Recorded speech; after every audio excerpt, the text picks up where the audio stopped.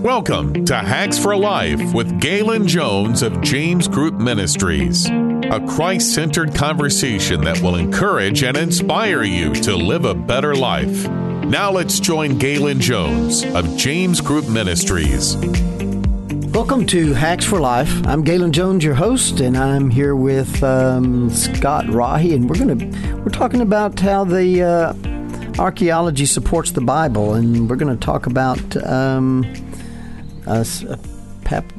papyrus. I forgot the name of it. So, Scott, it's a secret. Yeah, just get us going here, and let's see where we go. Yeah, we stopped last time. I knew this was going to take longer than just a couple of minutes, and I didn't want to shortchange it. So, we've been talking about really at a very high level.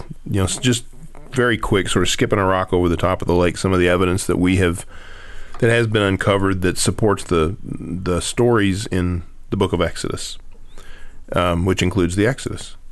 So this one is it's called the Ipuwer Papyrus, Ipuwer, and I looked it up, and it just says that Ipuwer was an ancient Egyptian sage. And he's only known because of this papyrus that we found. I don't guess we'd know who he was apart from if he hadn't had the papyrus. Okay. That's why they call it the Ipuwer Papyrus, is he wrote the thing. And he presented this to the Pharaoh and the leadership, I guess, in Egypt. The thing about this that's interesting is apparently this is somewhere around 1500, 1450 BC, something like that. And with the new dating, I talked about the fact that the new archaeological evidence has begun to sort of shift the idea of dating. And the new dating for the Exodus would be roughly around the time that this papyrus was coming out, roughly. Could be very close. That's interesting because, when they talk about dating and you're talking in a previous conversation, that how the date for the Jericho story, the Jericho narrative, and where they were looking for it, was 100 to 150 years difference. At some point, maybe we want to talk about how do they know that? Yeah, how do you? Yeah. I know that there is controversy around carbon dating and all that that whole system, and if our it'd be interesting to know, and I don't know the error of margin, because there has to be a margin of error. Yeah, there is. I've heard it said that trying to see into the past, seeing the past, is not really this grand landscape that we see, but it's like looking at a black cloth, and you've got a pinhole, and you poke pinholes in it, and you try and see through those little pinholes to see what's back there. But there's not that many pinholes. There's only the places that the evidence that we've got is very scarce. Yep. And you're right. There is a great deal of I don't know that Egyptologists would say there's a great deal of dating uncertainty, but part of the reason I think they say that is their entire careers are built around these premises that they established, and they were taught that, and they just ran with it. Yeah. Just like in most fields. I mean, you just don't challenge it. We have some assumptions, and those are assumptions that are carried on for years, decades. And we just buy into them, and then all of a sudden something happens. We go, oh, yeah. Well, maybe that was off a little bit. I heard a story one time. You get off on stories, I'm going to get off on one of a woman who got married, and she was cooking a roast for her husband, and the husband was watching her do it, and she'd buy the roast, she'd cut off the ends of it, and then she'd put it in the tray to cook it, or whatever it was, the pot.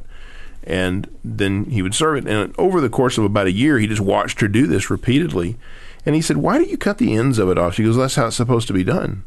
And he says, I never heard of that. She said, "Well, that's how my mother always did it." And she got curious, and so she called her mom, and her mom said, "Well, I did that because the pan that we had was so small it wouldn't fit in there. So I had to cut the end of it off in order to get it in." Yep. Well, she just thought that's the way it was, didn't question it, and kind of moved on. Yep. That's how these things sometimes develop. Yep. It's always good to question, and it's harder. It takes more work. It's easy just to assume and just move on. Yep. But in this case, can be very fruitful, can be very beneficial. Yep. So archaeologists have uncovered this thing called the Ipuwer Papyrus. Now, I think that I think it's called the Admonitions of Ipuwer. It's a papyrus, and the writing on it is called the Admonitions of Ipuwer. What you're going to see here is that the Ipuwer Papyrus seems to be talking about the plagues that occurred before the Exodus. And it's really an interesting comparison whenever you think about it. So let me read this. There's an article called, it's from earlychurchhistory.org, and the article is called The Ipuwer Papyrus, Were the 10 Biblical Plagues Real? Okay, and I'll just start, there's some comparisons we want to read back and forth. Okay. So the article starts with, this writer has no idea when the Admonitions of Ipuwer, as it is called, was written, but it is worthy of remarking that this ancient Ipuwer papyrus contains many of the plagues on Egypt which led to the Exodus described in the Bible. I'm going to be reading a section from the papyrus, and then I'm going to compare it to what we find in the Bible. And let's just see if there's any similarities between these, okay? So, and they have a sort of a chapter and verse system for the Ipuwer Papyrus, just like, so I'll say Ipuwer 2, 5 through 6, which is similar to how the Bible is. So here's Ipuwer 2, 5 through 6. Plague is throughout the land, blood is everywhere. 2 verse 10, the river is blood. Men shrink from tasting human beings and thirst after water. That is our water. That is our happiness. What shall we do in respect thereof? All is ruin. Let's compare that to Exodus. Exodus 7:20, all the waters of the river were turned to blood. There was blood throughout all the land of Egypt, and the river stank. Going to 24, and all the Egyptians dug around the river for water to drink, for they could not drink of the water of the river. Let's go back to Ipuwer. Plague is throughout the land. Blood is everywhere. The river is blood. Men shrink from tasting human beings and thirst after water. That is our water. That is our happiness. What shall we do in respect thereof? All is ruin. Certainly sounds like an external witness describing something here, but that's not all we have. Let's go on. In Exodus 9, verses 23 and 24, and starting there, it says, this is one of the other plagues. And the fire ran along the ground. There was hail and fire mingled with the hail, very grievous. Verse 25, and the hail smote every herb of the field and broke every tree of the field. Then jump into 31. And the flax and the barley were smitten, for the barley was in season, and flax was ripe. But the wheat and rye were not smitten, for they were not grown up. And then jumping to 10:15, there remained no green things in the trees or in the herbs of the field through all the land of Egypt. Now, does Ipuwer reference this? Ipuwer 2, verse 10. Forsooth, gates, columns, and walls are consumed by fire. Lower Egypt weeps. It jumps to 10, verse 3 through 6. Lower Egypt weeps. The entire palace is without revenues. To it belong by right wheat and barley, geese and fish. 6, verse 3. Forsooth, grain has perished on every side. And then 5:12. Forsooth, that has perished which was yesterday seen. The land is left over to its weariness like the cutting of flax. Sounds like this is fire. It talks about the fire. The gates and the walls are consumed by fire. All of the wheat's gone. All of the barley's gone. It was here yesterday. It's not here today. That feels similar. Mm-hmm. So I was getting, as you were reading that, I was kind of running that parallel in my mind with, the Exodus narrative. And so let's go to the third one. This is Exodus 9:3. The hand of the Lord is upon thy cattle, which is in the field, and there shall be a very grievous sickness. 9:19. Gather thy cattle and all that thou hast in the field. 9:21. This is Exodus 9:21. And he that did not fear the word of the Lord left his servants and cattle in the field. Now here's Ipuwer. 5:5. All animals, their hearts weep. Cattle moan. And then 9:2 through 3. Behold, cattle are left to stray, and there is none to gather them together. The cattle were distressed, just like it said in Exodus 9. Yep. Jumping to Exodus 10, verses 22 to 23. And Moses stretched forth his hand toward heaven, and there was a thick darkness in all the land of Egypt 3 days. They saw not one another. Neither rose any from his place for 3 days, but all of the children of Israel had light in their dwellings. Ipuwer 9:11. Does it reference this? Ipuwer 9:11. The land is without light. I mean, it's not long, but it says the land is without light. Yeah. Then we go to the next one, Exodus 12:29 and 30. And it came to pass that at midnight the Lord smote all of the firstborn of the land of Egypt, from the firstborn of Pharaoh that sat on his throne to the firstborn of the captive that was in the prison. There was not a house where there was not one dead. There was a great cry in Egypt. And then going back to Ipuwer, they say it's 4:3, and he's got 5:6 in parentheses. I don't know what that means, but we'll start there. Forsooth, the children of princes are dashed against the walls. Then 6:10. Then start going to 6:12. Forsooth, the children of princes are cast out into the streets. 6:3. The prison is ruined. 2:13. He who places in his brother in the ground is everywhere. 3:14. It is groaning throughout the land, mixed with lamentations. Seems like a lot of people died all at once right there. There are people that say the Ipuwer Papyrus cannot be a reflection of the events described in the book of Exodus. I mean, the Ipuwer Papyrus cannot describe what's happening in Exodus. They can't be the same. And here's why. In Ipuwer 3:2, this is what it says. Gold and lapis lazuli, silver and malachite, carnelian and bronze are fastened on the neck of female slaves. And they say, that would never happen. The Egyptians would never do something like that. So this has to be made up. This has to be fanciful. Mm-hmm. Let me just wrap this section up by reading Exodus 12, verses 35 to 36. I think I know. And they requested from the Egyptians silver and gold articles and clothing, and God made the Egyptians favor them, and they granted their request. The Israelites thus drained Egypt of its wealth. Yep. I mean, it's spooky when you look at how close this thing is. Yeah. And you're like, people are like, there's no evidence for this, except this evidence, and this line of evidence, and this third line of evidence. And the thing that makes me kind of sad is there's so much to discuss, and there's so much that even I haven't seen that I know I'm going to go watch something or read something and get real excited and go, boy, I wish I'd have put that in here. All I can do is encourage people to do the same thing. Right. You told me you watched the movie Patterns of Evidence. It's now, I think, 5 movies in order. He's got the very first one, which is about did the Exodus occur, and the next one was the Moses controversy. Could Moses have been able to write the first 5 books, the Pentateuch? And the next one is 2 parts, and it's the crossing of the Red Sea. And then I think he's got one that's about to come out about Sinai, about them going to Sinai, and what the all of this is archaeological evidence that he's uncovered. And it's just. And so, what did you think of that movie when you saw it? Oh, I thought it was very good. In fact, when we talked about that in the previous conversation, that evening I went and talked to my wife, and so we sat down and watched it, and it was, you kind of go, wow. It's surprising how interesting that is. Yeah, it just lines up. To me, and just like what you're reading with this papyrus here, that you could take that and it could be something like a biblical narrative. Mm-hmm. I mean, it just dovetails very well. But it's interesting that that's the first time that I had heard about it, and I haven't done near the study on Christian evidences that you have, but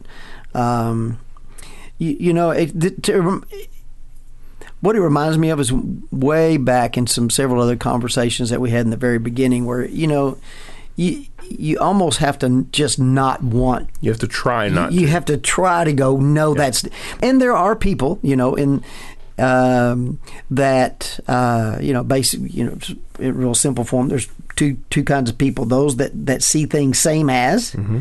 I mean, I'm the kind of person that looks for the bridge. Right. I'm going, oh, that's just like, and I do that so that I can remember it and have something to relate to. Right. And so I just, I put a pin there. Okay, that's like that. Mm-hmm. There are others, and in our family, that when you begin to talk about pretty much anything, they'll talk about the difference. Right. They won't focus on what's. and I'll come back and I'll go, yeah, but it's just like, well, yes, but. Yeah. So as we're, kind of talking about that, those were some of the things that were going through my mind. So I guess, it can be easier for those individuals like myself that tend to, when I hear something or see something, I automatically try to associate it with something else that I already know. Right. You bet. It makes total sense. So anyway, and as you're reading through those and we're looking at this evidence, I'm going, gosh, I mean, goes back to, again, another conversation that we had earlier. I don't have enough faith to be an atheist. I don't either.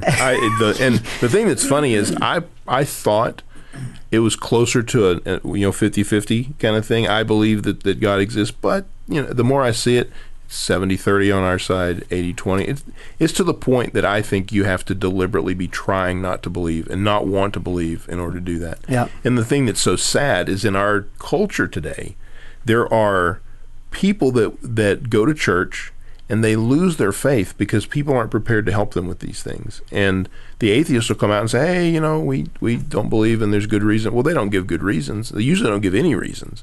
But there's nobody on our side to say that you might want to think about that. Here's something to look at. And I hope that occurs less and less. Yeah. I really, really do. Yeah, it was interesting. I had I was listening to I don't remember what show it was, but there was an unbeliever, and the commentary was on all of the crime that's going on in certain states, and they were just talking about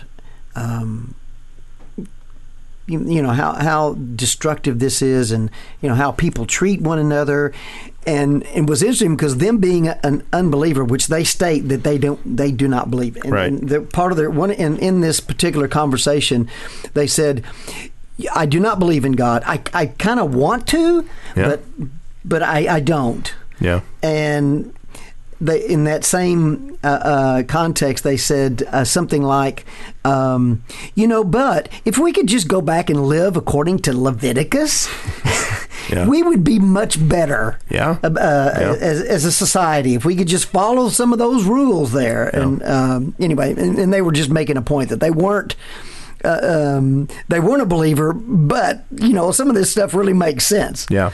I think I've mentioned this in the past. If not, I'll probably mention it again. But there's a news article. I think it's from the Times Online. It's one of the UK newspapers. I think that's the one. I could be wrong. But there's a guy named Matthew Paris who wrote an article called "As an Atheist, I Firmly Believe Africa Needs God." And in the article, he says, I'm not talking about clean water and modern cities and things like that. He says, I'm talking about the moral content of being a Christian. Yeah. Yeah. And he says he's an atheist because they need this. They need the moral content of being, so they want the effect, but they don't want the nature that comes with it. Yeah. So before we run out of time, there's one more that I think is a really cool sort of archaeological find that I thought we would go through. And this is, there was, for many, many years, there were people that would say, look, the account of Jesus and him and his trial and his crucifixion has a flaw. And that is the fact that this person called Pontius Pilate probably never existed historically, but certainly was not the governor of Judea, and he wasn't in Jerusalem whenever Jesus is supposed to have been killed. Well, they found something in this article I'm going to read from. It's called Aleteia, I think is what it's called. It's aleteia.org, and it's called Archaeological Evidence of Pontius Pilate Corroborates the Gospel. So let me just read this really quick, and this will be the last thing we talk about today. The article says, almost everyone is familiar with Pontius Pilate and his role in the Passion of Christ. However, very little of the man is known besides his arbitration of the trial of the Nazarene. It is known that he was the Roman prefect who ruled over Judea during the reign of Emperor Tiberius, roughly AD 14 to 37. But aside from his presence in the Gospels, a few brief references from Roman historians and a smattering of coins purportedly minted by the prefect, there is little evidence that Pilate existed at all. That was until the 1961 discovery of the Pilate stone. a piece of carved limestone inscribed with the name of Pontius Pilate. Italian archaeologist Dr. Antonio Frova and his team came across the Pilate stone while excavating an ancient Roman theater in Caesarea, Israel, which was built by the decree of King Herod around 10 BC. ucatholic.com explains that Pilate had his base of operations in Caesarea, which replaced Jerusalem as the administrative capital of Judea in 6 AD. Although weathered by time, fragments of the inscription on the limestone are still legible. From what archaeologists can read, it appears to be a dedication stone. It says, "To the divine Augusti Tiberium Pontius Pilate, prefect of Judea." And it says, has dedicated this, and the rest of it's gone. The discovery corroborates Pilate's position as prefect of Judea, as well as the era in which he held office.